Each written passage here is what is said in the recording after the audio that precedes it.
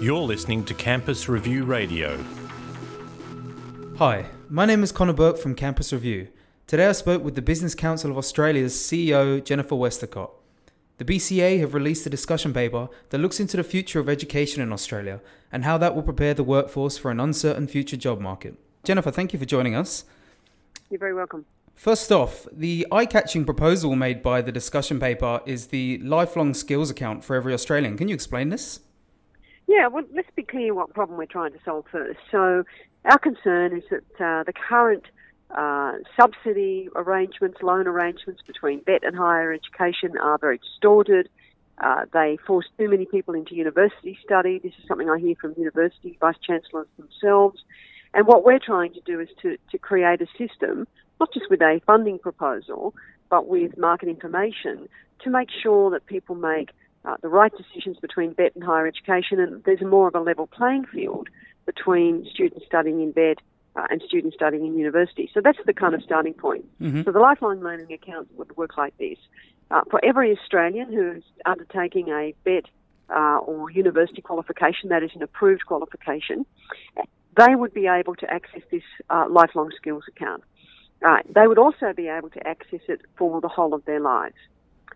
They would be able to, once they've finished their first qualification, assemble through a series of modules their own credentials. And this is going to be very important as people have to retrain and upskill as our workforces change. Now, the lifelong skills account would be made up of an income contingent loan and a subsidy, and we want some rigorous analysis in determining the subsidy based on what is the cost of delivering the course and what is the public and private benefit. And of course, the lifetime skills account would be capped so that we keep control of costs. The second thing that supports the lifetime skills account is market information. Mm-hmm. We're very concerned that young people and existing workers in the system are not making informed choices about where they study, what they study, how much the course is going to be, what their loan repayments will be. So we want the lifelong skills account to be balanced with very, very, very different, new, modern market information so people make better choices.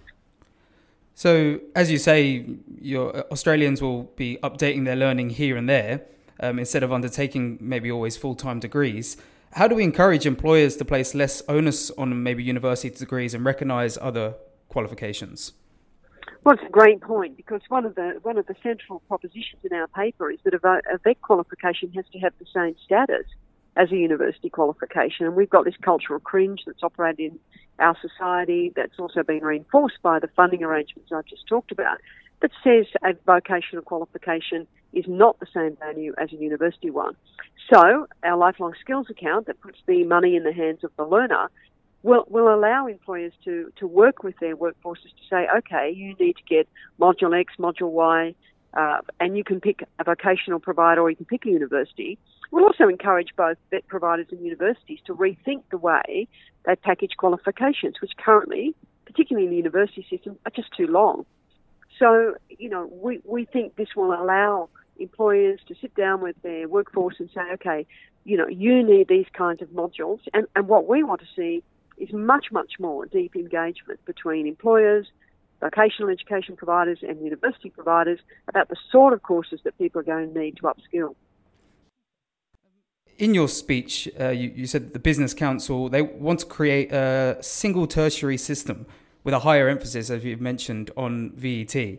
What does that system look like and how can you achieve it?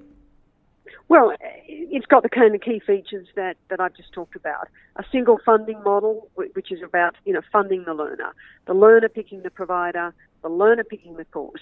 Second, it's underpinned by vastly better market information. What course do I need to do? What do I need to study? Where do I need to study? Who's the best provider for that? How much am I going to pay? What's my loan? What am I likely to earn? What are my job prospects? Third is governance. We want to see a single new body created to oversee the setting of the subsidy, to underpin the market information, create that market information, and to contract providers so that we deal with some of these rogue providers and get them out of the system. Mm-hmm. So it's got those three elements as its centrepiece. And I should say, very importantly, we're not talking about integrating university and vocational education providers. We are talking about a system that allows the student, the learner, to integrate the kind of study they need to do at the right time in their life. You mentioned that a figure around 20 billion goes into higher education funding. What would you say is the current split between unis and VET and TAFE at the minute? I don't know. And part of the challenge is how you get that information and the lack of transparency there. Mm-hmm. Well, I mean, if that's the case, how do you convince government to potentially reform funding?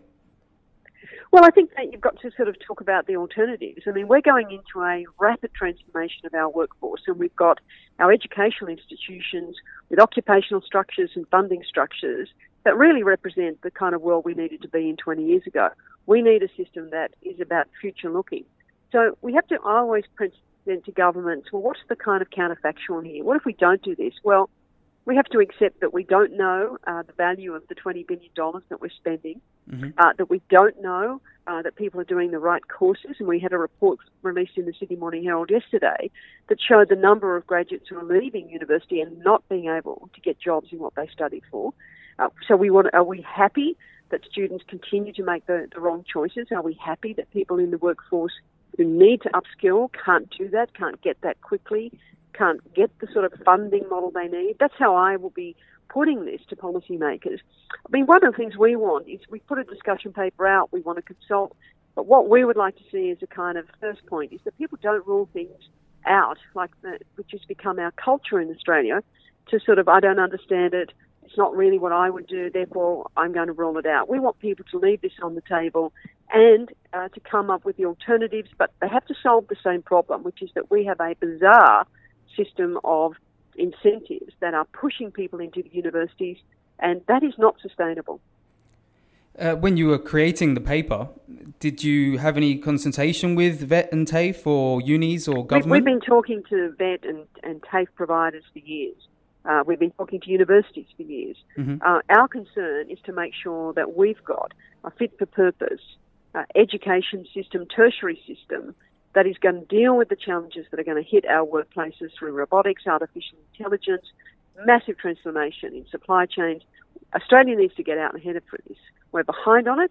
We've got great institutions. We should be really proud of them. We've let VET fall away. We've let TAFE fall away. We need to make sure we reinstate their status and get a tertiary system that covers both those systems but puts the funding in the hand of the learner and is much more nimble, much more agile, and much more able to cope with the needs of a modern workforce.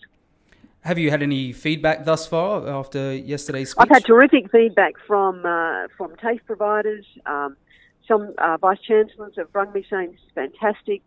What's really great, though, is the feedback from the general public. You know, and they all can relate to this. They've all got a kid who's studying in university, who's dropped out and it hasn't worked for them. They all feel that, there's so many people who ring in on Talkback Radio saying, look, my kid's in that position. They went to university, it was wrong for them. They needed to go to a vocational provider. A lot of people who are very fearful about the kind of failing of our apprenticeship system. Yeah, so lots of positive feedback. We're disappointed with the feedback from Universities Australia. Yeah, I was going to mention. They've criticised every plan that every government has had.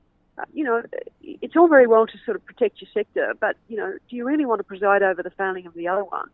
And do you really want to preside over the continuation of blurred responsibilities, of people with the wrong incentives, of a university system that's not sustainable? In their own words, it's not sustainable. So, if they're going to be critical of this plan, what's the alternative? Let's see one from there. Are they worried about loss of funding? Well, of course they would be worried about that, and I'm sympathetic to their issues about funding because every budget there's another hit to universities, some of them without rhyme or reason. But that's not a reason for not actually staring down the fact that we've got a structural problem here. And just protecting one sector at the expense of the other, just protecting one sector at the expense of solving the problem, just protecting one sector at the expense of the actual people who are learning and are going to need this for their jobs, I'm not sure that's the answer to that. Okay. In your speech, you also said that you want to empower and support teachers. I mean, what do you have in mind? Yeah. What does that include? Well, look, there's lots of things we can do there. One of the things that we've talked about is, at the moment, we don't really have a national set of standards about teacher quality, and everyone has come to the point, I think, of saying this is really what matters. How do we get the best teachers with the best teaching styles, with the most up-to-date teaching capabilities, and how do we keep them as teachers? And at the moment, most teachers kind of level out, and then in order to get a pay rise, they have to go into administration or become a principal. Mm-hmm. Well, that means some of our best teachers are going into the wrong pathway.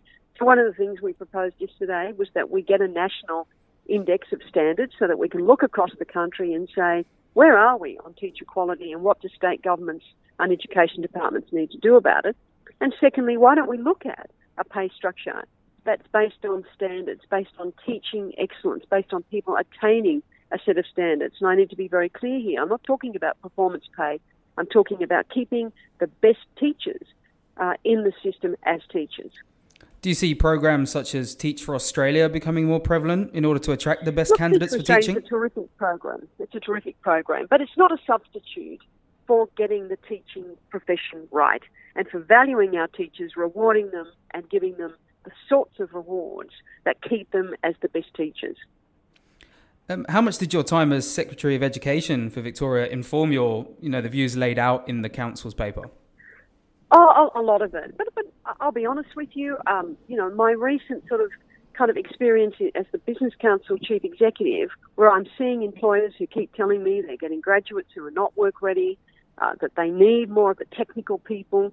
When I talk to some of the world's most prominent business leaders, and they all say to me, it will be our vocational system that will underpin whether we succeed or fail in this big transition that's underway in our economy. Those things have really influenced my opinion. Jennifer, thanks so much for joining us. You're welcome. Thanks.